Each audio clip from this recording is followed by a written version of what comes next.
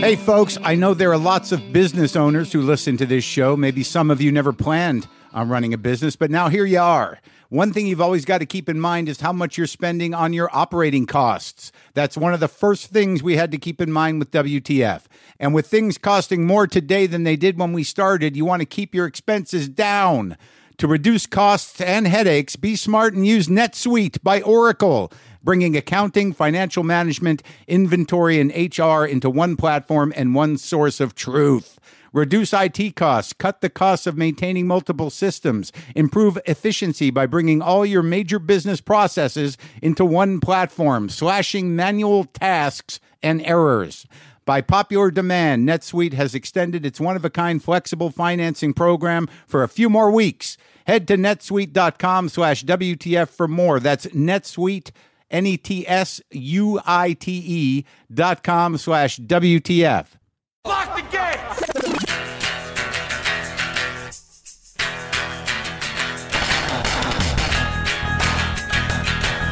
All right, let's do this. How are you, what the fuckers, what the fuck buddies, what the fuck nicks?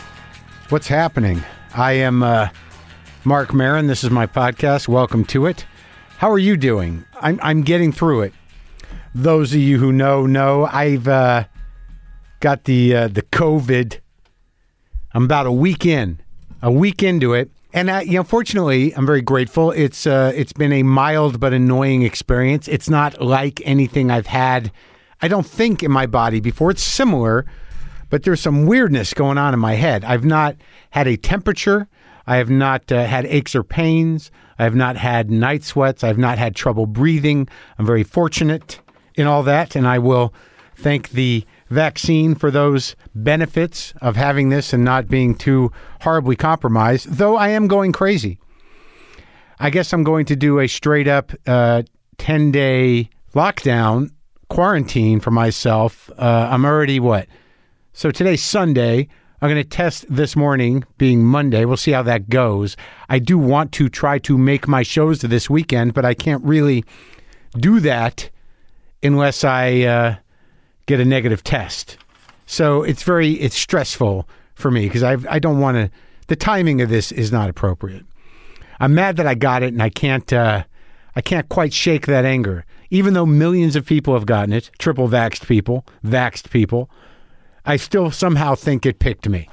And that's just the way my fucking brain works. I'm learning a lot about my brain over this weird week of true quarantine.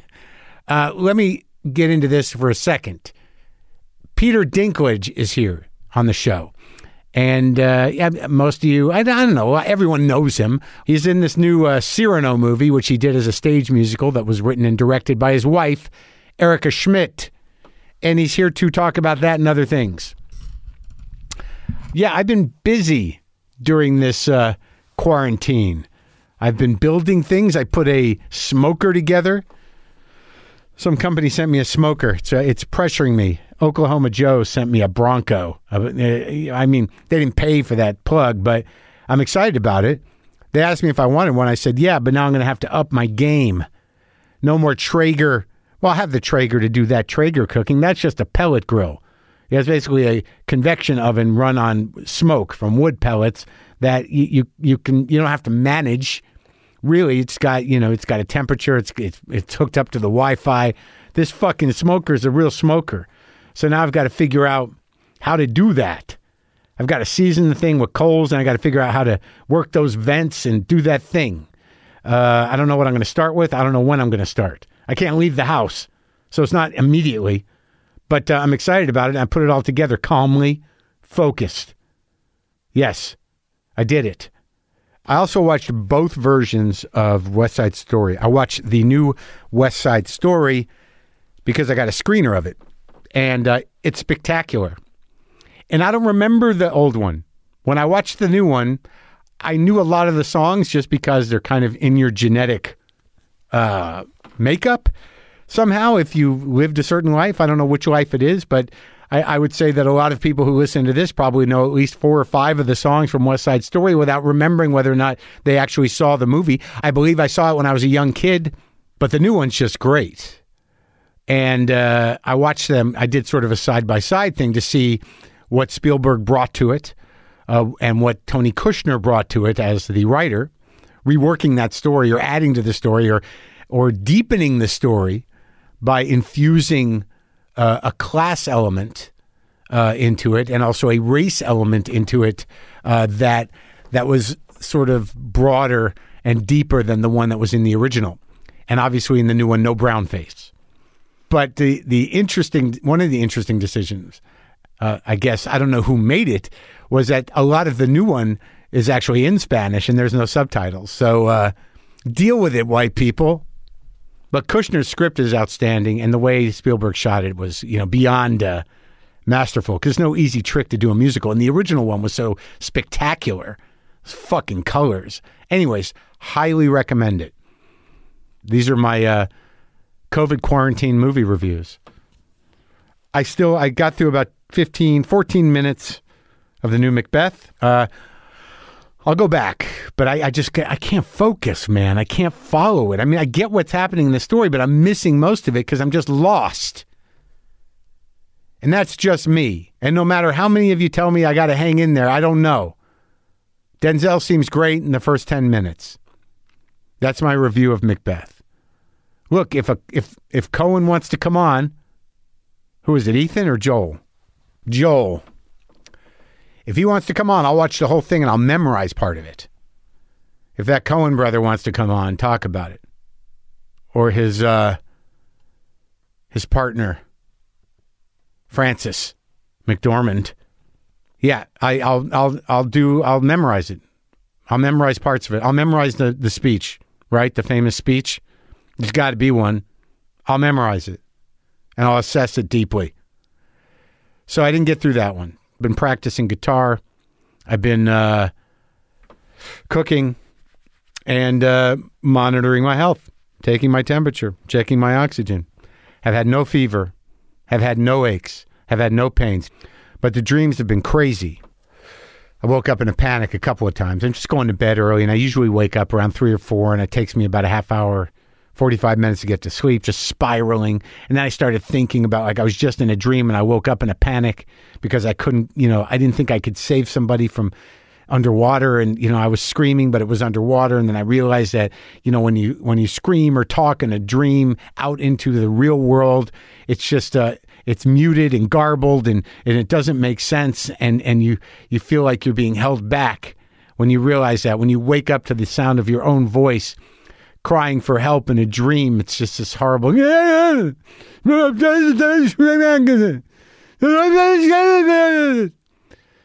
it's a horrible feeling. It was horrible what was going on in the dream, but then realizing that there was no one in the room anyways that was going to help me. But then waking up to that noise and realizing that Sammy and Buster, Smushy and Booster were on the bed, and that must have caused them some aggravation, but they weren't going to help me. The being aloneness is sort of amplified here. And for some reason outside of dreaming, I tend to wake up and start going over my life in the middle of the night as people I know pass away, and as I sort of seemingly successfully fight an illness that has been terrifying to all of us for 2 years. Obviously there's been a shift and a change and a different strain and a vaccine and medicines available. And, that panic has lessened, but, there is the residual trauma effect of the terror of the last couple of years and also the recent deaths of people I know. I think the idea of sleeping scares me to some degree.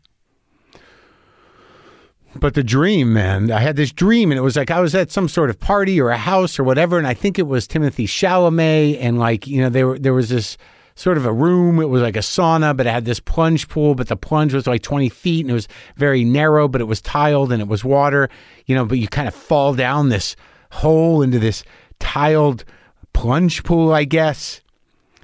And Chalamet's like all fucked up or high on something. And I think he said to me, he said, I wish somebody could weigh me now with all the experiences I'm having now. Weird, right? And then he kind of fell into this this plunging pool, and he hit his head once on the outside and once going down, and he went down into the water, and there was blood coming out of his head, and he was down at the bottom under the water. He wasn't moving. He wasn't coming up. And I went down into the water, but I didn't have the room, and I was getting claustrophobic. And it was like I got scared for myself. Could I get out? And like I couldn't move my arms, and I couldn't grab him and pull him up successfully. And I was awake. Terrible. I'm sorry, Timothy. I'm sorry, man. I hope you're okay. It didn't look good. It didn't look good from where I was sitting in the dream. I tried, though. I tried to get in there. And I woke up. Sorry, man. So, listen, if this was helpful, press 1. I don't know. That's what's been going on. You know, I've been very panicky, and I just, I feel okay, but I don't feel perfect. And I imagine I'll get through this. Today is a week. So Peter Dinklage, I was very excited to meet him. Cyrano, his new film, will get wide release in theaters beginning February 25th. Peter is nominated for the Critics' Choice Award for Best Actor. This is me talking to him here in the studio garage. Sometimes I wish I paid more attention in school, or in some cases, any attention at all. There are probably a lot of things I could have gotten more out of, like literature, and now it's probably not in the cards to go back to school and study the classics. But luckily for us, there's a new podcast called The Foxed Page that dives deep into the best books of all time. This is basically like the best possible college English class, but more relaxed and fun. No pressure of grades or needing to prepare something to say in class. It's only the books you want to read and know about, presented by best-selling author Kimberly Ford. Everything from Cormac McCarthy to Madame Bovary, from classics like Frankenstein to modern hits like Lessons in Chemistry. I love Ireland, but I missed the boat on James Joyce. The Foxed Page has a 3-part series on Dubliners, and that's a pretty great starting point. Want to get the most out of what you read? The Foxed Page is for you. Get it now wherever you get your podcasts. Sadly,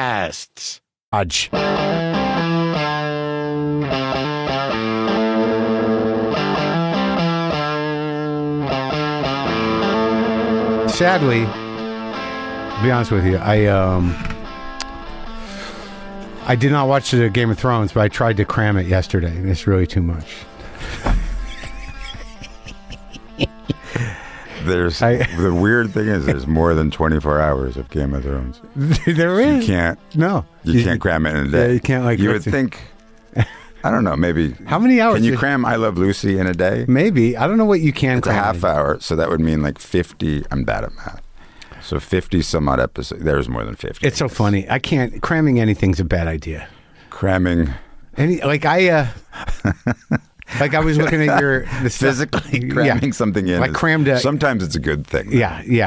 If you like, I crammed an In-N-Out burger, a double into my face yesterday on the road, and it wasn't a good thing, but it was great. While you were driving? No, I didn't. I was. My brother-in-law has a funny story about cramming a Big and Tasty, which I think is a fast food joint somewhere. Yeah, I think maybe Pacific Northwest. And, right. I'm not going to embarrass him any further. That's right. Oh, okay. There was no restroom. Let's leave it at that. Oh. So the Big and Tasty cup became the Big wow. and Tasty. Yeah. You know, we don't have to go into too much detail, but something went in there. Yeah. I mean, that's kind of a cute story, or it's really like a nasty story. It's not a good. It's neither. You're not recording yet. Sure, I am. Oh shit. But yeah, cramming, because I was looking at some of the stuff on you, and I realized you did some Narnia movie, you know, and I was like, no, I tried to.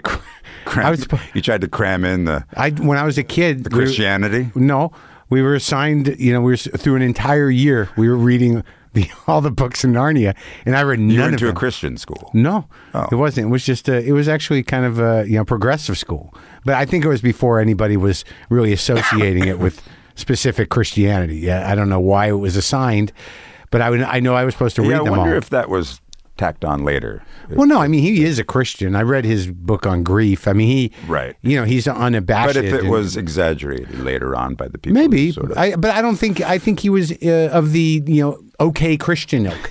You know, they got kind of a bad rap now, but I think he's old school. Right. Do you know what I mean? Yeah. I know when we did it, it didn't feel Christian until... Yeah, I think it's metaphorical, but it's in there. But the point I didn't was... feel very Christian making that movie. Well, that's good. Do you ever feel Christian making movies? In general? I was under a lot of prosthetics and working with young people. And, Yeah. Remember at one point they divided up between the actors and the creatures, and apparently I was one of the creatures. Uh-huh. But all of us actors were playing creatures. Right. And so it was sort of a class system on that set. Wouldn't fly today, I don't think. Really? I don't know. I'm not The class system between actors and creatures? I was a creature, apparently. So there was no reason to be Christian. Exactly. Creatures shouldn't have religion in general. Well, part of the reason it until was invented. There's going to be a problem when they finally find it. Well, it's, with technology. So, yeah, but anyways, I tried to cram all of them in a day. That was the point. Don't get too far from the mic, or take it with you if you're going to. I can't lean back. I can't relax. No, you can pull it back. Really? The thing moves. This is going to go. Yeah, it goes right with you. Excuse me. Oh, yeah. See that? Look at that. No one gets that either. I don't know why I knew you would. No, I'm just sort of like, just move it to your face, and they're like, what? Look at the structure of the boom. It's designed to move around every way you can. Yeah. Yeah. So that was another cramming story. So you're from Jersey? Originally, yeah. Me too.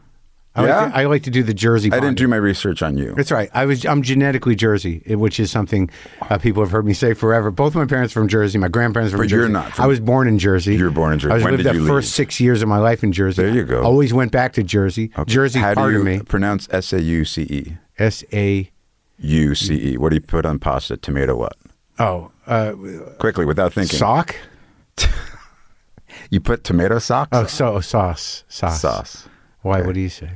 No, if I'm tired, I'll say sauce. Sauce. No, I didn't come out with a bad Jersey. Because we're thing. educated now. We lifted. Maybe. I don't know. But I wouldn't know if I did. No, we weren't educated. We were made fun of. I went to a school in Vermont, college in Vermont. Oh, that's where that is. My friends from the Pacific Northwest, Yeah. who apparently they have the perfect American dialect up there. There's no In dialect. Vermont? No, in the Pacific Northwest. My that true? friends from there, Yeah. a couple of very smart friends, they just said that, and they made fun of me for saying sauce Sauce? and coffee. So coffee? Yeah, I those are the two. I've been Tomato? ridiculed And out. tomatoes? Tomatoes. Hey, that's more like Sinatra. Look at them tomatoes. Look at those tomatoes. Yeah. Well, yeah, they have. It was mocked out of me. Oh, I see. Yeah. I don't think I ever really had it because I moved away when I was, 7 or 8 years old. I grew up in New Mexico, but Jersey is. I love Jersey. I've grown to love it. I don't go back much, but it used to be the brunt of a joke, and then you realize there's nothing wrong with New Jersey. It's a great state. Yeah, it depends on. There's some people. There's some people. Come on. Who are wrong in New Jersey, and there's people wrong people everywhere. Yeah, everywhere. People are garbage. I might be one of those people. Well, you're going to be wrong some days. What part of New Jersey? North New Jersey. I was born at the shore. Yeah. And the school system back in the 60s wasn't very good back then. Yeah. So my mom moved us north. Yeah, that's where I'm from. Pompton Lakes. That's where my roots are. Pompton Lakes, New Jersey. Passaic County. Yeah. Yeah. Morris County. Yeah. It's pretty, though. You don't think it's It pretty? is. A lot of parks. Is your mom still there? My mom's still there in the house I grew up in, yeah. So you go back to Jersey? Sometimes, yeah. And you live in New York? Not You're enough. not far Not from- enough, according to my mom. Oh, really? Yeah. But you're not far from Jersey. I don't know. I can't. Well, I'm I in don't know. Brooklyn, so Yeah. I sort of say, Mom, why don't you just come to Brooklyn? Because you're by yourself And now. does she It's come? Easy for you to get in the car. Yeah. I got the dogs and the kids, Yeah. and it's a little bit of a event. Yeah, sometimes. So She thinks it's not New York. When I lived in Manhattan, she's like, this is New York City.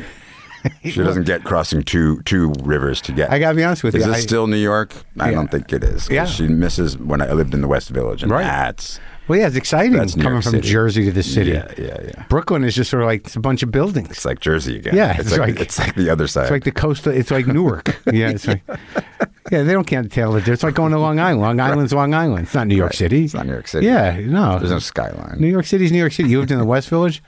Yeah, and Chelsea and yeah. all over. Wait, how old are you? Are you 52. Okay, so Yeah. I'm 58. So we're kind of similar. But we never crossed paths. No, that's weird. I was in New York in like 89, Yeah. 90, 91, 92, 92, I went away for a year, and then back 95 through 2000. Yeah. Yeah, never saw you. Yeah, you'd remember if you saw me. I would. No. No, I was just staying out too late back then. That was it? That was it. Just not doing much, but staying out too late, smoking too many cigarettes, and not really knowing what I wanted to do. Thought I was a writer. A writer? Is Yeah. that how? What did you start? A writer? You didn't have to respond like that. Like what? What do you mean? Well, everyone thinks they're a writer for a while. Everyone thought I was a writer? No, everyone thinks they are. People in the arts, at some point go through the writer stage. You have to Right. land on something. Like what was your first passion? Writing. Really? When you were a kid? Yeah. And I what- think so. I think so. I think I was like guitar and I see. yeah. Yeah. So, but I can take it as a hobby. Right. Writing Don't- is a hobby, right? Kind of. Kinda. But you want to, I think when you're an artist, though, or you are aspiring to be an artist, you want to be recognized for your shit. Do people, does it need an audience? If that's the question, if you write and nobody reads it, are you a writer? If you play your guitar just for Well, you. I'm just asking, what was your intent? I mean, when you saw yourself as a writer, didn't you want people to read it?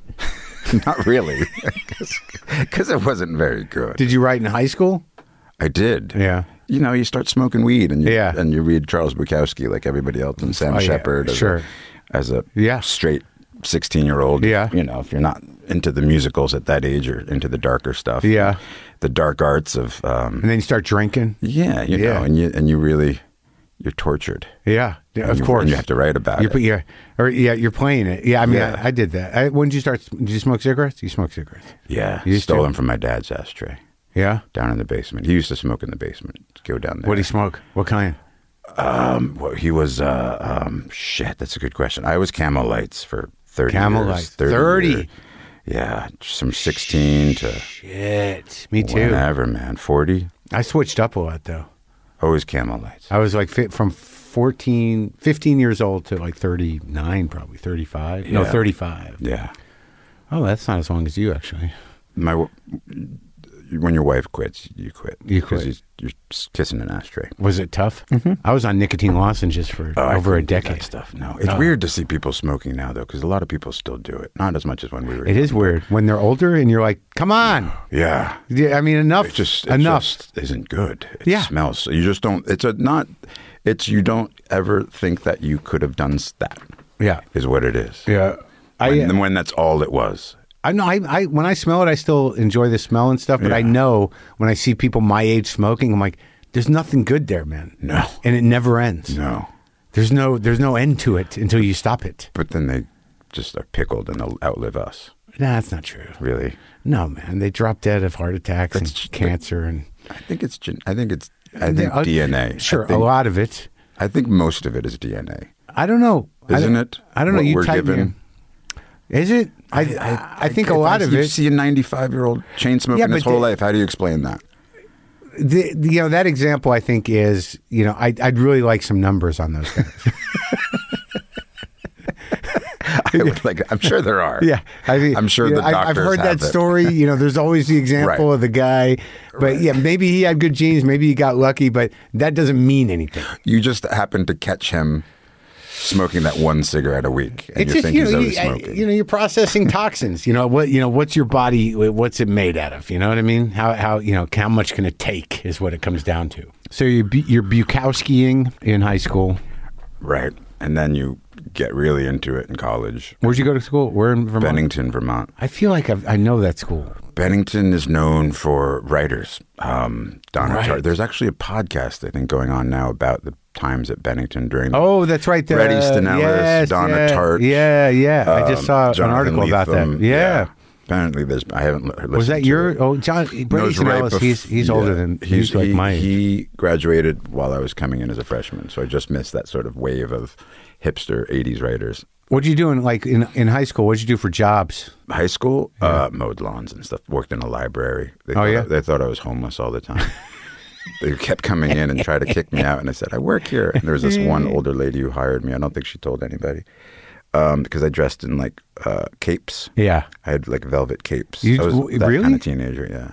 I didn't do the goth black eyeliner. I love The Cure, but I didn't go makeup, but I did the velvet capes, black velvet capes, you know, combat boots and that type of thing. Really? Yeah. You know, you pre-rip the pant knees. Sure. Yeah. Black jeans. No, green, like camel, but green, but black tights. Oh, okay. Because I was kind of shy. I didn't want to show the knee, the real, and so I had black tights. Yeah, black tights under your very ripped jeans. Very with your fantasy trans sort of look. I don't know what I was going for. Oh, that must have been a sight. I did. You got pictures? Any top hats in your past? Not top hats. I wore a beret for a while. Oh, okay. Yeah. You didn't go through a beret phase. It was the 80s. Early did, 80s. Berets were in. I didn't cut. You know what I went through? I had an Afghani wool hat. Like that, you know, you'd recognize them. They were selling them on the street in New York a lot. Right. They had it was wool. Right. And it looked like you folded it flaps. up. Yeah. The Confederacy of Dunces. Not quite flaps. Thing. No, it was sort of like, it looked like you could unroll it, but it was rolled up and it was a cap. Okay. But it was definitely Afghan war surplus. It was a Mujahideen hat, is what it was. And I loved it. I wore hats like that. Yeah. No berets. I've got a really big head, so when I find my hat, it stays for a while. Yeah. Because rare is the hat that fits me. You play instrument? I don't. I used to play trumpet, but my brother's a violinist. Oh, yeah? And my mom is a piano player. Oh, yeah. He's the concertmaster at Hamilton. Hamilton, New York? Hamilton, the Broadway. Oh, the show. Oh, really? Yeah, he's been doing that for a long time. So he's in show business too. The lofty part of show business. The high end. The pit. If the pit is high. It is high. That's some high-minded stuff because like if he's not in the pit, he can do some shit that nobody understands, but everybody respects. Exactly.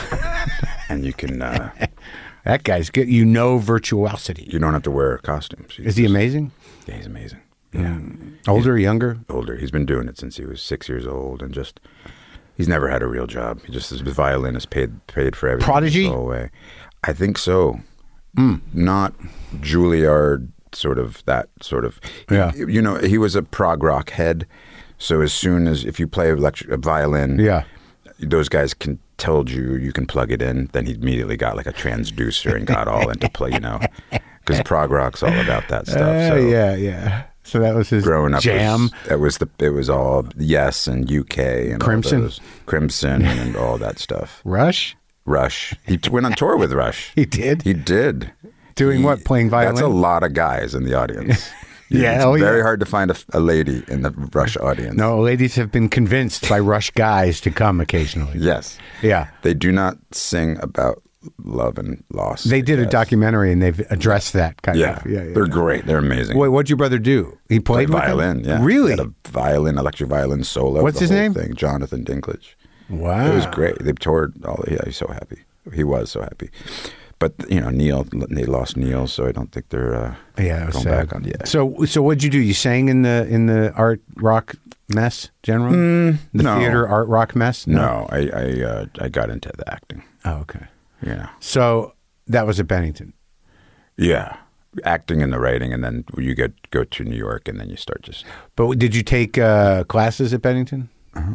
Oh, you did? What did you major? It was college. You know, you take classes. I get it, man. But but some people don't study acting. They're just sort of like they just do it. I know, and we had a couple of really good teachers. Yeah. But I don't get it. I really didn't get it. And I was tired. There's a lot of people that sign up for acting class just because they're lazy and they think, I don't know what they're not going to ever do anything with it because they're terrible or they're not serious about it, and they just are just sitting there and giggling or whatever it is. They don't put it together and.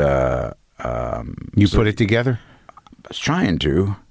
You like when you realize like I like to act. You just find the tribe. Yes, you've done a number of independent films. It's that feeling of just getting a head start on the tribe that you will work with. Yeah, like the great films you've done and I've tried to do. It's sort of you find those people early on. Yeah, and I'm still really close friends with those guys from college and ladies. And are they still in the biz? Some of them, yeah. And those are, we're nothing without each other. So really, that's what happens. They're your friends. Yeah, I mean, and we continue to work together. Did you? Everybody has that Steppenwolf idea in America. Oh, you tried to start everybody thinks if you're in the theater, you just look at the template that Steppenwolf did. Malkovich and Sinise and Laurie Metcalf and all those I've guys talked to did. Laurie. Yeah. about the beginning of that. But everybody looks at that and goes, well, I want to do that. So you tried to put a crew together? You do it without even know you're doing it. But did you do it like in New York? Yeah, me and my buddy Ian, the guy who made fun of my accent, we made a theater in Williamsburg, down on right under the Williamsburg Bridge, and we tried to do that, and it just fell apart because we didn't have any heat, and it's rough, the right? landlord threatened to kill a friend of mine, and really, yeah. What kind of productions were you doing? Well, we were all just like drinking too much too, so we couldn't put it together. So we had like So you never got a production up? No, never. We did some poetry readings, but you had a space. Some bands played. Okay. We drank a lot. Uh-huh. And then we lost our minds. And left. Then walked away. That was it. So you really because we're not we don't have any business. Yeah, sense. but you didn't. And nobody who has a business sense would live in the environment in which we were. But you never even got a show up. No. Like I've talked to a lot of people. Steppenwolf had True West. We had nothing. Have you ever done that play? No, but it's sort of the dream, and yeah, that's a good one. It's like Hamlet. It's one of those like really. Well, that Malkovich True West is the reason a lot of guys my age are into it. Did you see it at the Cherry Lane? No, but I saw that American Playhouse videotape. Oh, okay. Yeah. That was who was my friends of mine like Ethan and Hawke and Paul Dano did it. Ethan Hawke and Paul Dano did True West together on Broadway a couple years ago. Yeah.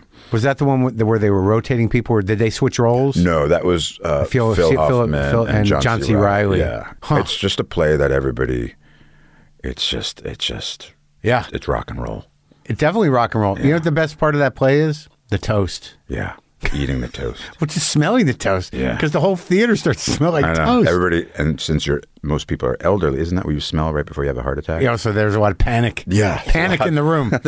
Stroke is happening. Stroke or heart attack? One of them. The reason I asked... That's not a bad thing to smell right before you die. No, it's not. It's nice. It's a gift. It's a gift. It is a gift, yeah. But the reason I asked is that, like, I think who did I talk to? Like, a lot of people start these troops. Like, I talked to David Harbour, and I think he put together a crew, too. But they did some shit. But I like the idea that you guys put it together. Well, Mr. Harbour. And and you didn't get anything done. I like that. You're just too fucked up to get any. He must have had a business account guy. No. Yeah, I don't know that they made any money, but they got a play up. Do you know what I mean? I don't know if they were expecting much. They had somebody rip tickets in half. Yeah, we didn't have that. Yeah. So what happens after that? What happens after the what was the name of the company? Did you at least name the troupe? Giant Theater Company. So we had R.I.P. R.I.P. Giant. Yeah. You know, our heart was in the right place. Yeah, how many people were involved in the failure? Just the two of us. Oh, really? Yeah. You hadn't even casted the bunch yet. No, we found a roommate, our friend. Shit. Our friend Hyla's brother. I like that you still consider it a theater group, a thing that happened. People came to it. There was nothing to see, but people hung out. Well, you just. There was always people hanging out. Oh, you had a couple events at the space. Is that what you're telling me? It felt like Andy Warhol's factory, but nothing like it at the same time. Exactly. Yeah. People there to hang out. Yeah. Drink. And what is anybody doing anything? No. Do you have any comedy there? There was some comedy. Oh yeah. Yeah. So what happens after that? We could have called. You could have probably made. I popped in. Yep, I heard. Put us on the map. Sure, man. Yeah, I wasn't on the map though. Hey, I hear there's you could have done something. Giant's doing a show. They're doing comics. Hey. Yeah. Open night. Yeah. Open night at Giant. Open mic at Giant. Where is it? Under the bridge. Under the Williamsburg Bridge. I'm good. Yeah, well, go. It rattled so much that you couldn't really hear a production of it. Seriously? It did, yeah. It's like, where's this fucking movie? Yeah, I know. It's really, we should go back there. What happens after that? My cough isn't COVID, don't worry. All right. I paid the bills. I'm a survivor. I got jobs. Acting? No, because fuck acting when I was young. I just didn't want to be a part of it because I knew what it meant, and I just didn't like that. And what it meant for you, or in general? I was just coming off the financial crisis of Giant. Yeah, you know, sure, the loss, the economic loss of Giant, devastating, hard times. Yeah, it was like so much put in, so little. So much put in. Yeah. So I thought this is not for me. Yeah. So I worked in offices and did all sorts of things. How does it come back around? I don't know. You don't? Did you have a rep? Did you have somebody? No, not for. Who pulled you back in?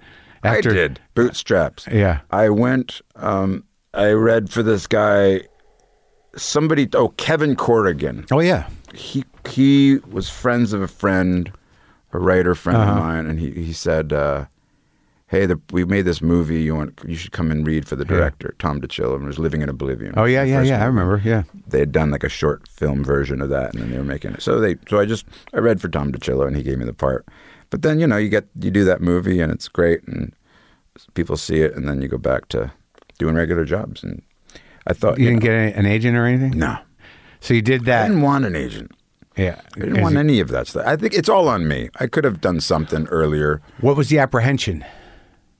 Lack of control.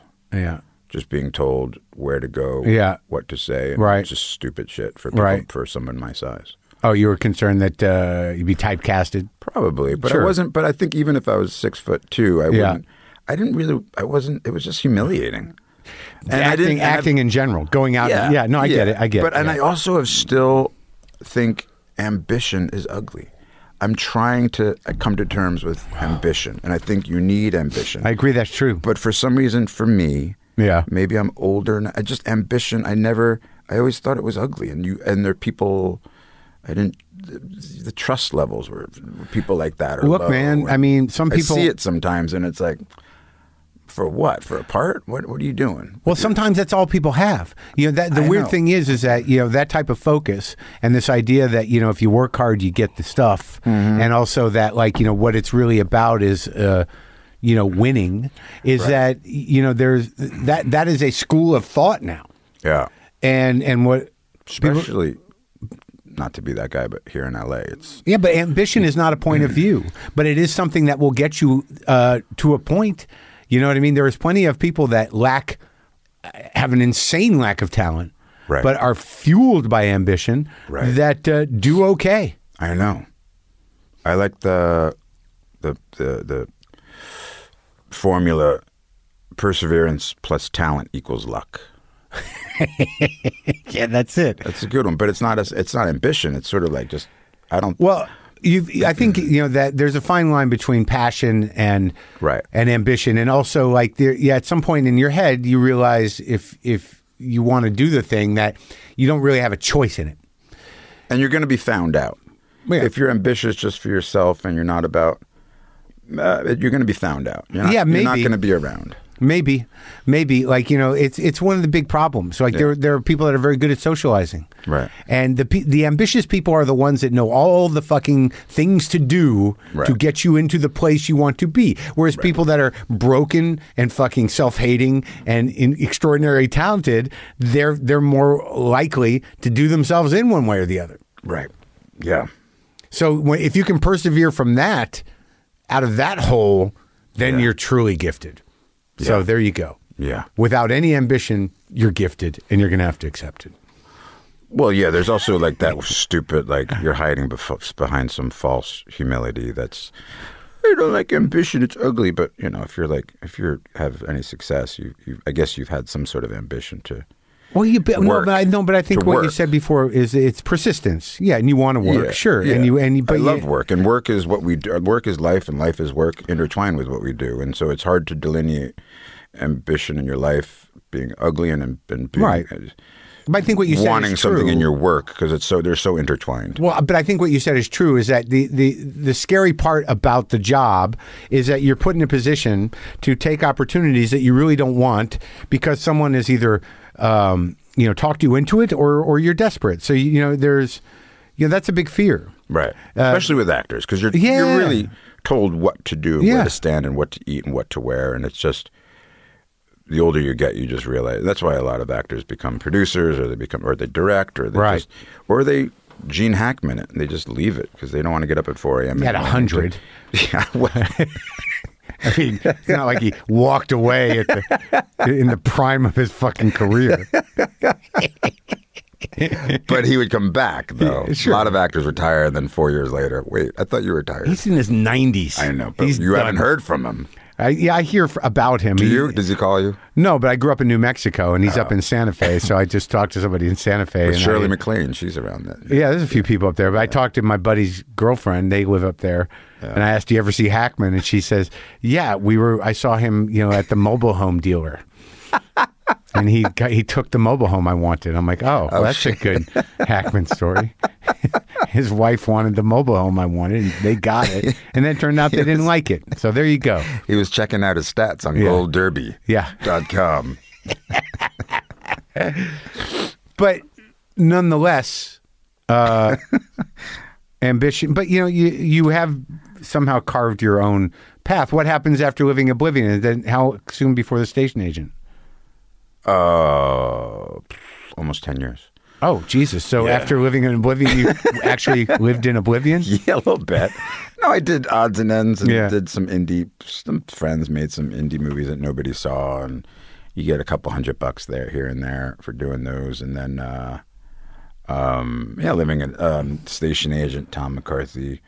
McCarthy, yeah, I've talked to him. Yeah, he's great. He's a good friend. Smart guy. Very smart. Yeah, he wrote it with a couple actors of mine, and we just did it, and didn't think anybody. Again, Tom knew that he was onto something, but just living in that small, box of not seeing the bigger world out there of what you're working on, right? And perhaps like in a theater sense of it all. Sure. You just do readings in people's living rooms, and then it was at Sundance, and suddenly everybody was laughing. Yeah. You're so immersed in it, you didn't realize it was even funny. Yeah. Until you get an audience in there, and that was when I knew that it was going to be somewhat popular. How much of your energy, though, early on went, into how much do you think this non-ambition thing and also the desire for control thing, was driven by not being.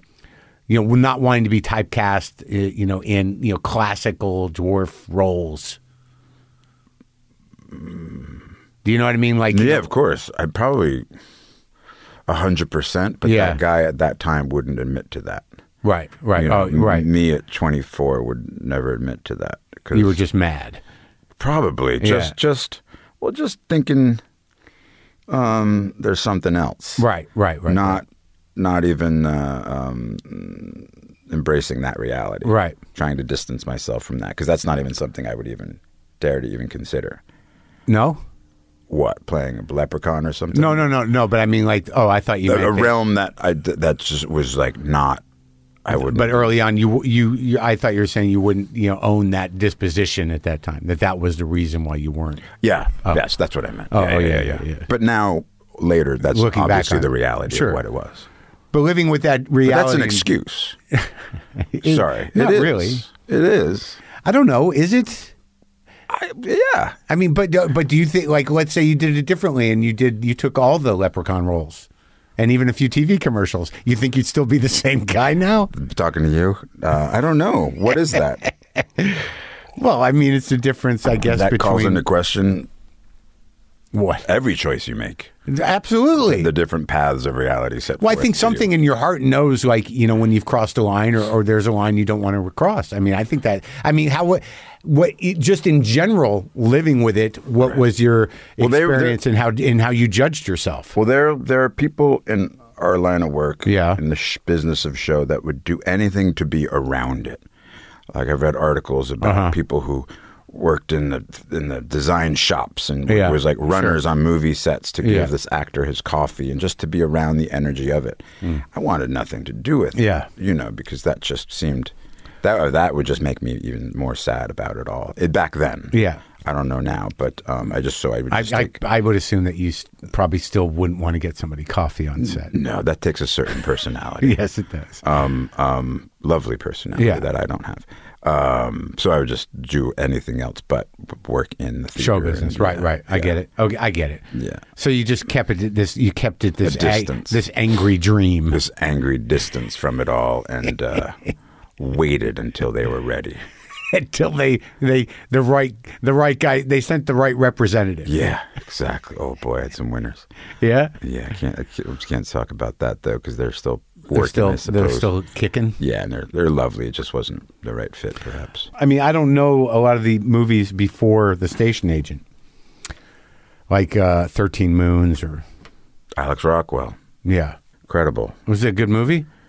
Yeah. I mean, it's hard to separate the experience of the movie from the movie. I like having a great experience making a movie, and if nobody sees it, yeah, what are you going to do? But sometimes, rarely is the thing that you have a great experience and everybody sees it and loves it. But do you? And that's why everybody's doing TV now, because everybody sees it. Yeah, or somehow, if there's enough of it out there, eventually they'll see it. I don't know why suddenly so much people have so much time on their hands to watch all this stuff. There's so much stuff. It's impossible, but right, but it because does. They can pause it. Yeah, and that also exists out there in the world, especially if you're part of a huge series like you were. That's never going to go away ever. Yeah. No, I don't know. I might even watch it eventually, even though I pushed back against it with all of my heart. Why? I'm not a fantasy guy. Wow. Neither was I. Neither am I. No, you are now. It's my gig. It was my job. It's just really good writing. Yeah? It's not really about fantasy. It's mostly people in a room talking. Well, that's what I hear. Occasionally dragons. That's what I hear. But then it wasn't about the dragons. I get it. But no, you don't, because you haven't seen it. No, I know, but I get what you're saying. I always get that on the street. This was the argument. People always come up to me on the street. There's a whole thing. Yeah. There's a thing that people do on the street because, I get recognized. Oh, they're like, I never watched it. Yeah, they love saying that. Yeah. It's like a badge of honor. Oh. Or they'll come up and they'll just I'm go, the same with Marvel. Hey, I'm saying with Marvel. You are on Game of Thrones. Yeah. Yeah. My son liked it. There you go. There's no nothing. They're just just there to state their case. Yeah, state their case or which you just did. Yeah. But I watch your other movies. But you're proud of it. You're not a fantasy thing. I watch your movies. Yeah, I know, but I watch some of your movies too. But the point is, like, I'm not trying to make a statement. No, I know. But I know it was a big deal. I'm actually oddly trying to be respectful and acknowledge that this was... If nobody watched Game of Thrones, would you check it out? No. If it was counterculture. Part of the other reason... No. Part of the other reason is the commitment. Like, by the time... everyone was like, let's, you got to do this. I'm like, what am I going to... I got to start this thing now? So... Like, what are you doing tonight? I didn't watch The Wire until like 10 years after. And you watched all of it? Yeah. Yeah, me too. Like Breaking Bad, I was watching that week to week. Oh, man, so good. And then I watched it again. I caught up about 3 seasons. By the third season, I watched them all. It's just like, you're right. Maybe I need to make the time. But I'm the same way with Marvel movies in terms of fantasy. But I know the Game of Thrones is of a different mind, and it's like, and it's amazing. I know that. It's up to you to decide that. I believe it's true, but I have not watched it. But I hear you're great in it. People seem to like that. Me in it, saying things. You got prizes. Saying lines. I got some prizes. You got the prizes. No, it was, I think they got mad at the show at the end. Everybody got mad at it because they didn't want to say goodbye to it. Yeah, well, that happens. But now there's another one coming. You can't win. Is another one coming? Yeah, there's a prequel coming up. You in it? No, nobody attached to the originals in it. But there's another one because it made some money. HBO's back on it, which I have an opinion about. Yeah, Yeah, what is it? Just make something different. No, I think it's going to be a really good show because I know the director of the producer of it worked on our show. I think it's going to be really fucking good. That's good. But they took a risk on our show.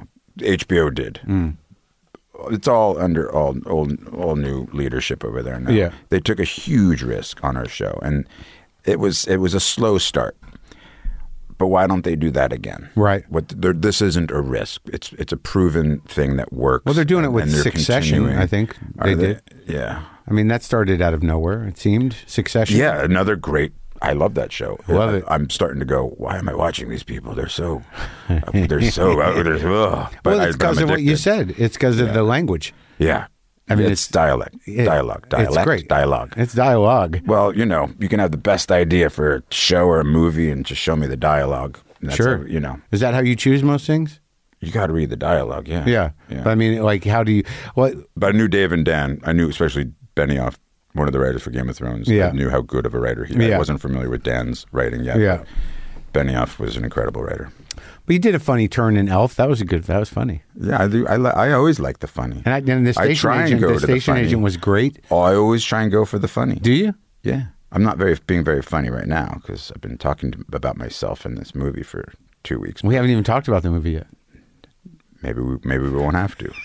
Maybe this is the interview I do where we don't have to talk about them. You're not a plug show. We don't, No, I build it around the plug. When does this air? In like six months? No, we'll do it. Yeah, that's how you got How on do here. they air? What is pod? You just press a button and they're suddenly on the internet? This is just how I get people to come to my house. There's no airing. It's got this weird reputation. You don't watch Game of Thrones. I don't do podcasts. Yeah. I still don't know what they are. It's like a radio show. You know what it is. Yeah, people watch it. But have people said that before? Like, what is a podcast? Well, they don't quite say what is it anymore unless they're 90. Well, that's me, But you're asking me the reason why it's not a plug show is that, well, I wouldn't have been able to get you to come here without being here. Premise right. being you're promoting a movie. But I don't usually do full plug movie. But I did watch the movie. But I want to talk about The Station Agent for a second because that seemed to be the big turning point. Plug the Blu-ray re-release of The Station Agent. But McCarthy seemed to understand something that broadened your capacity, as an actor and as a public person, right? I mean, he innately knew that. Well, yeah. I mean, because we knew each other. Yeah. By that point, by the time we filmed, we were good friends. So I think that's such a head start on everything. And movie making is weird when you're not familiar and good friends with people. Yeah. Because it's fake, it's false, but when you have that experience with people and love and familiarity and shorthand changes everything, and that's what helped that movie. It's fun that and Patricia Clarkson's so great. Yeah.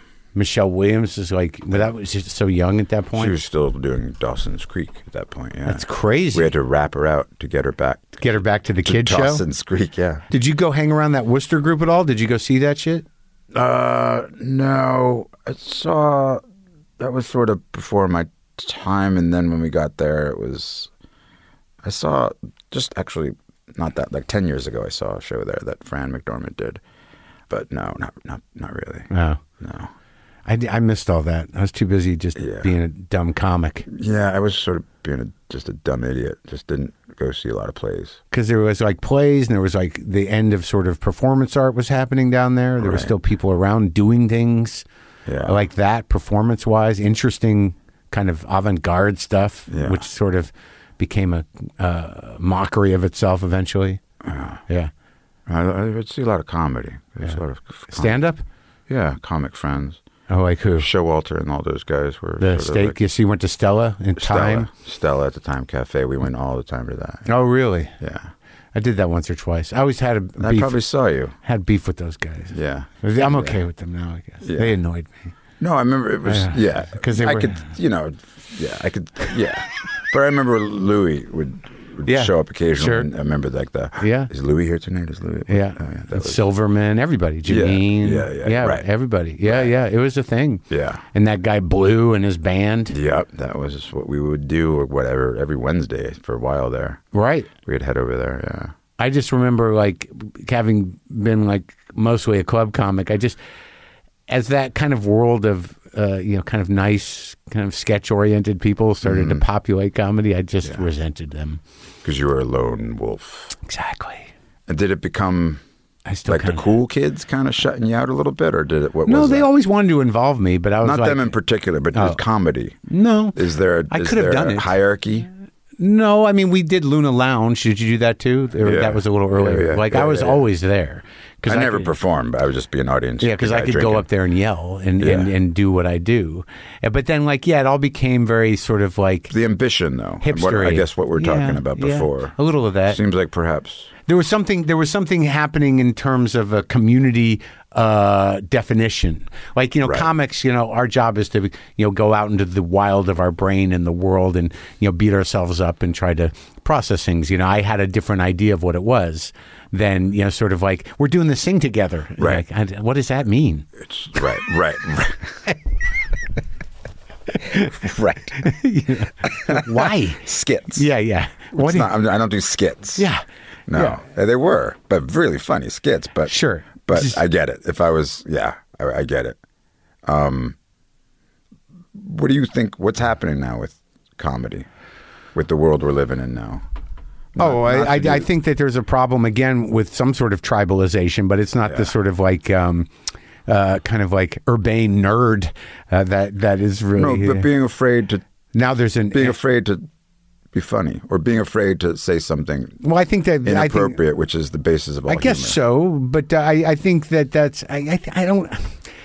Not to be hot topic guy. No, but I don't really buy into that. I don't Right. think you. I think you can say things, and I think you can still like if the idea, the impulse is only to shock or to say something make an impact. That's not so fun. But I mean, the Great Leveler. That comics sure, have but I still think that we're all that's in it. possible. We're all in it together. I think I misinterpret it. I don't know if that's true anymore. Right, because of politics, the audience, or because of the comic. Because of politics. I think that this idea that there is a woke comedy, right, and an anti-woke comedy is fucking ridiculous. Right, and if you consider yourself anti-woke, then I think you're carrying water for right-wing propaganda. Yeah. And I think that you're a hack because the job is to think for yourself. Yeah. So Agreed. what, if you can't find your voice in a world of diversity and respect, then, what are you really? Yeah. And if you can't transcend that by being, respectful yet still provocative, then, you're not really challenging yourself, are you? Yeah. You're right. Things evolve. I think that you can be as crass and as fucking vulgar and as fucking provocative as you want without saying a couple of words. Right. Exactly. You know what I mean? Right. It's like, there's a lot of words we don't say anymore. This whole idea that we can't joke about anything has been around since, the beginning of comedy. I know. There's a lot of hypocrisy going on, I got to say, from being somebody who's a little bit unique, front row seat to some... Really? Like what? Like what do you see? Well, it's really progressive to cast literally no offense to anything, but I was a little taken back by the they're very proud to cast a Latino actress as Snow White. Yeah. But you're still telling the story of Snow White. Yeah. Seven Dwarfs. Sure. So, take a step back and look at what you're doing there. Yeah. I know. That makes no sense to me. But, you're progressive in one way, but you're still making that fucking backward story of seven dwarves living in a cave. What the fuck are you doing, man? Have I done nothing to advance the cause from my soapbox? I guess I'm not loud enough. I don't know what studio that is, but they were so proud of that, and all love and respect to the actress and to the people who thought they were doing the right thing. But I'm just like, what are you doing? Right. And I remember doing. I played Hervé Villechaize in an HBO film, and there was a lot of early backlash. How dare he play a Filipino? They were so liberal-minded, and I am as liberal and sure as anybody. Right. But they were so convinced because of how he looked, Hervé, that he was Filipino, which is, if that's not racism, what else? Because he's not. He was a Frenchman, and his physical condition made him look very cherubic. And I guess someone from the Far East. But they got very angry. How dare you do that? And they didn't even have all the information. Nothing. They just assumed. Yeah, and here I am hanging out with his brother, Patrick Villechaize, who was just like laughing at all of it. Who was born and raised in France with the guy. And I think that's interesting because I think I'm also, if you tell the story of Snow White, it's most fucked up, cool, progressive spin on it. Let's do it. Yeah. All in, but I just don't know. But that has something to do with business, doesn't it? Because but it's all the same world. What you're talking about, it is. But and watching ourselves and being, but not hypocrisy of all of that. But not unlike we were talking about before, is that they knew. It's not unlike revivals, right? So they knew they got a cash cow with that story. Yeah. So it's because people don't take risks. Right, but the point is that they were great risk comes great reward. Yeah, but in their mind, they're like, we got a no-brainer here. Right. You know, we can win by appearing to be progressive, by casting a Latina, and you know, we can just run money through this story again. Yeah. I don't think anybody has ever probably, other than what I just heard just now, said, you know, this is not, you know, the dwarf community is tired of this shit. Is there one? I don't know. Well, that's the thing. Right? In order to seek representation, you have to have a community movement, which also is the heart of what becomes the issue of wokeness. But it's such a minority. I know. And I'm not affiliated with any groups or anything, but it's such a minority that it causes a real well, who the fuck cares? You know, and it's entertainment. I mean, entertainment. Right, but I think that's also what I'm talking about is that there's a movement on behalf of anti-wokeness to get us back to who the fuck cares. Now, I'm not I'm not saying that, you know, you should, you know, stand up for your community. It's not your responsibility, and It may be relative. I don't know would you even consider it marginalized or just not even acknowledged, you know, other than some, you know, what to call people. Exactly. Yeah, I don't know. The thing is I think in the world that, you know, anti-wokeness or, you know, anti-progressiveness sees, it's sort of like, hey, come on, everybody. Let's go back to, can't we just fuck with people? Right. Which half of my brain does. Sure. Because I'm about as politically non-correct. Right. Probably because of who I am, I'm maybe allowed to be a little less politically correct because I get to make fun of myself. Yeah. You know, I get to say the M word. You know what I mean? You do. M, not I know, N. I know. M. I heard you. But again, you're in a movie now that speaks to this too, because, you know. Speaks to what? To casting in a different way. You know, this isn't, it's sort of an age-old story, Cyrano, which I never seen or read. So that story was totally new to me when I watched it the other day, which was very exciting. Yeah. Because it's heartbreaking. Oh, you saw the movie? I did. Oh, cool. You liked it? Yeah. Really? Yes. Cool. I'm kind of, like, as I get older, and even when I wasn't older, it's like, you know, I admit that, you know, musicals move me. People in general, you know, singing or any of that. Right. The story, I don't run around saying I love them, but they always get me. Do you like the band The National? No. They wrote all the songs. It's very good though. Yeah, it's more of a now I like them. Now I like the band, The National. It's kind of a movie with songs. It's musicals. You sort of think like big lavish numbers or West Side No, I guess Story so. I mean, yeah, it is. But it is a musical. Yeah. I mean, it's a movie with songs, but there's dance numbers. Yeah. I don't dance. Basically, no, you don't. That's but true. like, there are choreographed dance numbers, so I guess it is a musical. No, it was originally a stage play, and Erica Schmidt, the adapter of the original Rostand play, French play from about 120 years ago, she had the great idea. All right, this show is done all the time. It's been done for 100 years. And the movie with Steve Martin was Roxanne, and then there was a movie with Gerard Depardieu, which is great. Yeah, I hear that. And it'll be done 100 years from now. Yeah. We're not the first or last version of the story. Right. So with that, you can kind of unearth it a bit and go, all right, what do we do with this one? Like Roxanne, like Steve Martin did. Yeah. Let's make it a pure comedy. But what she did was she said, well, what if we take away its most famous attribute? What if we take away the nose? Right. And what are you left with? Yeah. You're left with the same heart, but but no nose. Yeah. And for me, I never really associated with the play growing up. I was more, obviously, like we said, Sam Shepard. Yeah. Because I always thought it was this handsome actor and a fake nose. Yeah.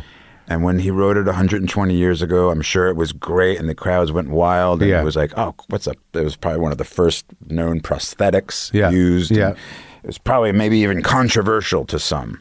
What are you doing? But now it's just, what the fuck are you griping about this big nose? It doesn't seem, and the actor got to take it off at the end of each performance. Yeah. He put it on his little nose hook in the dressing room. The nose hook. Wherever he kept it. I like a nose hook. A nose hook. But he could do that. And I just thought, it's just, I know theater and film, it's false, it's make-believe, it's pretend. But growing up, I needed that to be connected real on a guttural, visceral level with something. Of course. And it was just too theatrical for me. I didn't like any of it. But then Erica got rid of it because she didn't write it for me, but she got rid of the nose and she added these songs, got the band to add these songs. I just thought that was a smart way in. Yeah. And I lobbied for the part. and she let me play the part. And my size is not a substitute for the lack of a nose. It's just sort of perhaps I was drawn upon stuff. Yeah. In terms of feeling insecure about yourself on bad days, and but no, it spoke to everybody suddenly. But also you take away the prosthetic and you take away that device, which makes it kind of asks for comedy. Of course it does, and it also, you subconsciously as an audience member, I've found, are judging the character just like all the other characters are judging him, because you're not. It's just a big nose. It's just right, and you're kind of it's fake, and and it's sort of you're in on the joke, and the actor's in on the joke with you, like almost winking at the audience, like, look at my big nose. But what's interesting about this movie is that you don't ask any real questions about how or why you are what you are.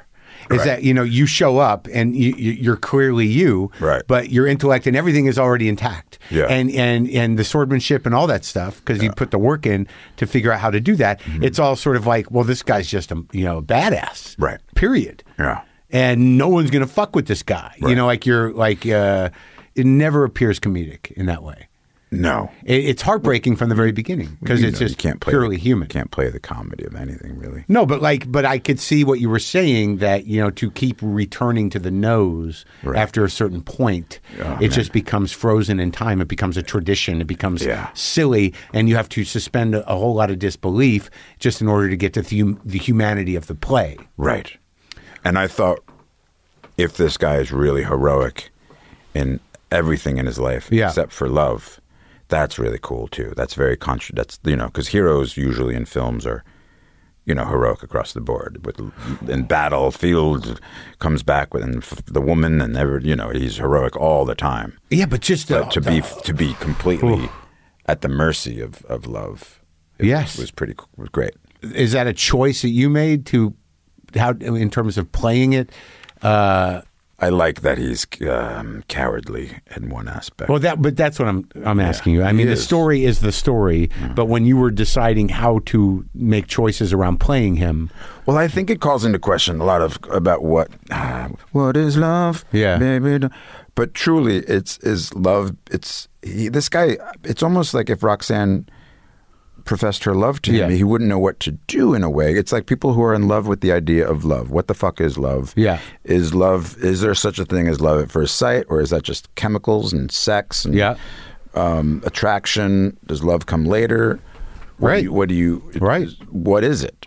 What is it? Is it possible to sustain it for a lifetime? That's what the movie's about. Is it? Right. Yeah. But it's more about keeping that initial thrill. Right. And how do you sustain it? In an Emily Bronte sense of it all, like people who have this notion of what it is. Yeah. It's very old school Catholic, about like loving God and giving your life to something, but you're not even aware of what it is truly that you're bowing down to. I think a lot of people don't like to apply love to reality. They like to keep them separate, and that's what Cyrano does. I don't know. What are they going to move in together? As soon as Roxanne starts snoring, Cyrano going to still be in love with her? Still being written poetry about her? I don't know. Well, I think what you bring up is interesting about belief and about loyalty and about decision. You're choosing, right? To live in that elevated state of whatever it may be, love, obsession. But also, if you're lying to that person, he's lying to Roxanne. He sets up this elaborate catfish with Christian. Yeah, but she sort of instigates. She initiates that. I mean, her feeling. It's her. No, but her feeling for him, however naive it may have been, was where it started.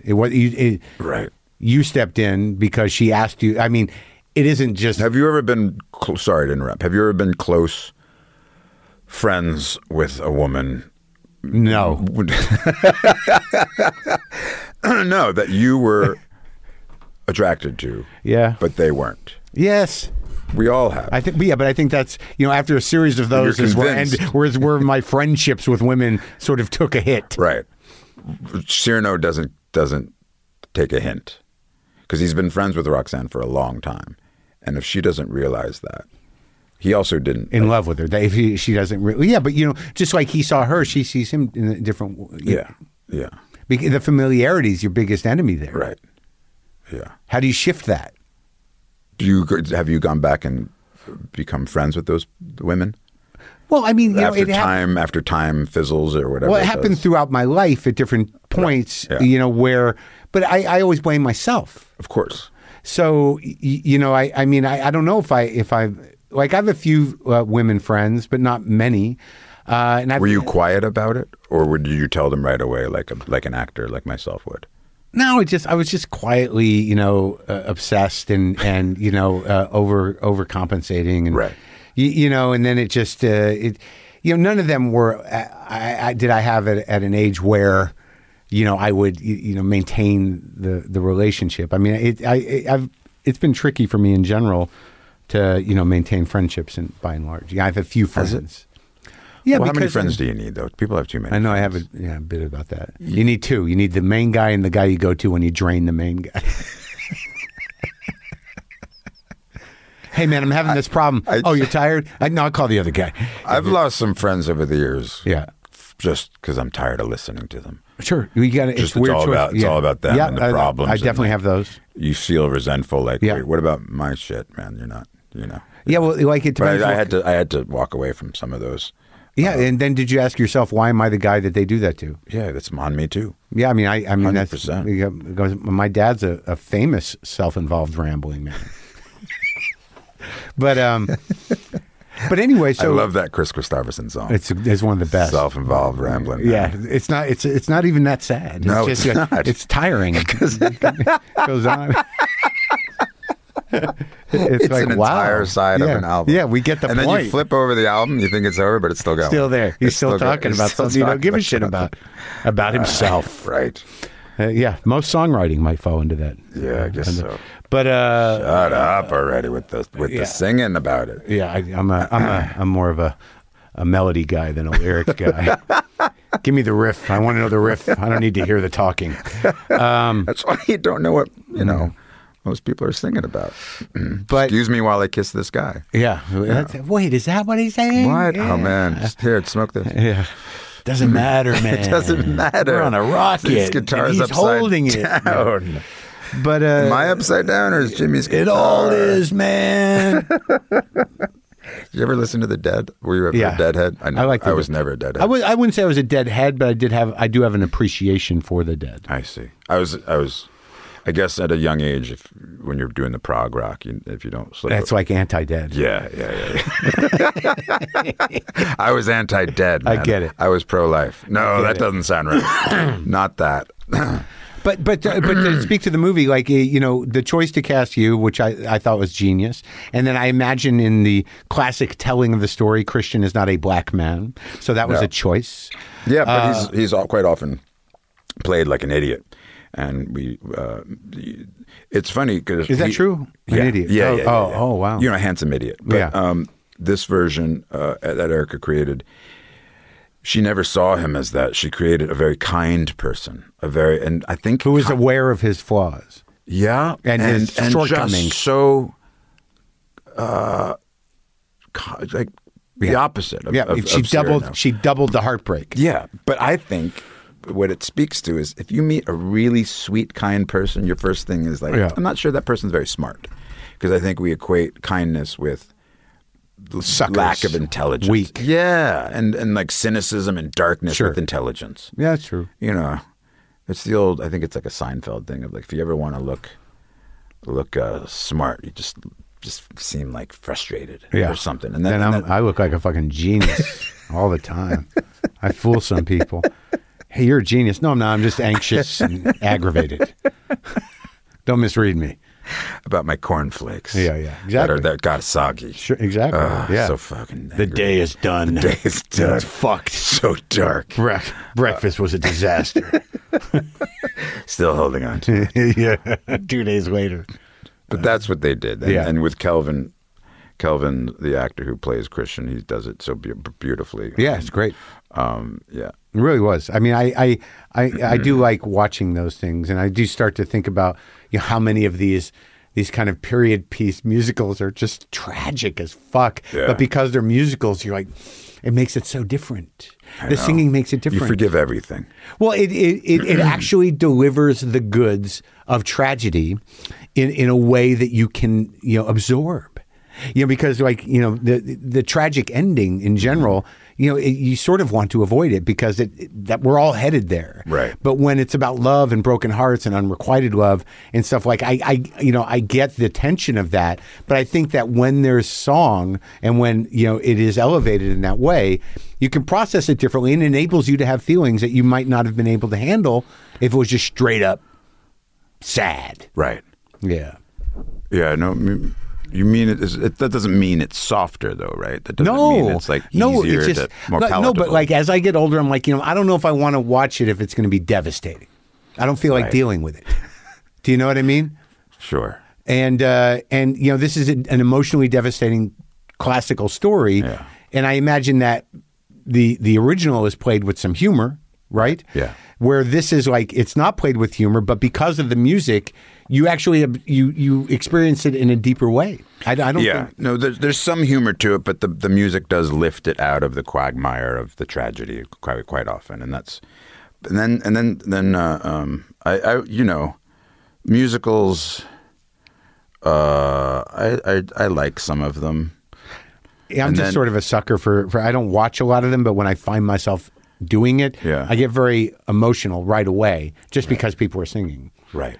Of course. I don't know why. And like Stephen Sondheim, rest in peace. Yeah. I mean, then not the Tim Burton version, but when Sweeney Todd came along, that just sort of that was like a True West moment, and for me with musicals, because it was not your average musical narrative. Yeah. This is a musical about a guy who slits people's throats out of revenge and makes meat pies out of them. I'm all in. I'm so in. And it's brilliantly done with music that gives you goosebumps. Yeah. The writer, Emerald Fennell, just did a version of Cinderella with Andrew Lloyd Webber.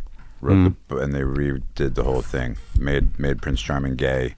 The whole 9 yards. Oh, maybe she should be the one to take on Snow White. It's great. Yeah, she's forward. Gonna deal with this fucking. She's forward thinking, man. Yeah. No, we're working on a Rumpelstiltskin right now. Really? Yeah, that's gonna hopefully change the wheel a little bit. Blow some minds. I hope so. Rumpelstiltskin's back, dude.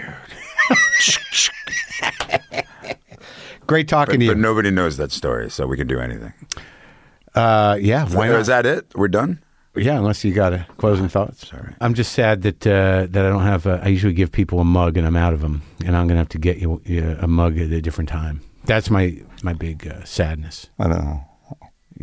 That was mine.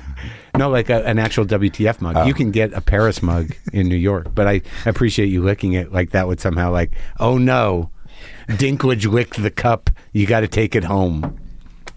All right, buddy. Just a little bit of have fun. COVID. And how long are you going to be in I don't know. L.A.? It's all a jet lag. You here for a little while? Just a week. Okay. Well, have fun out there. Thank you. Thank you, everybody out there. There you go. Podcast land.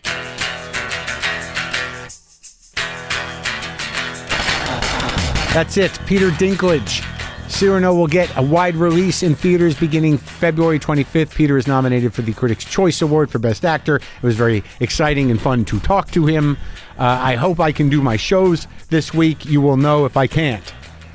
I feel all right. I feel like I could, but, I can't go out there in the world without a negative test.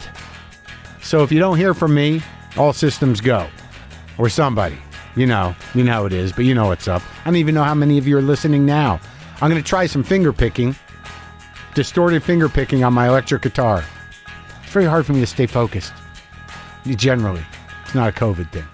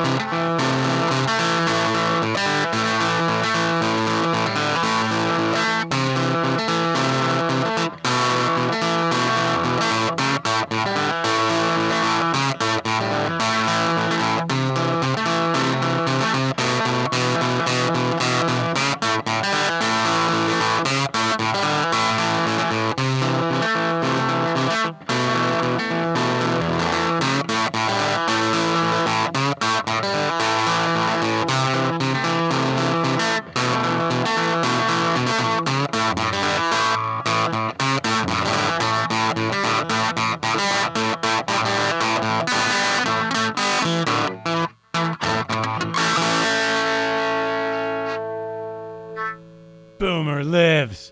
Monkey and LaFonda. Cat angels everywhere.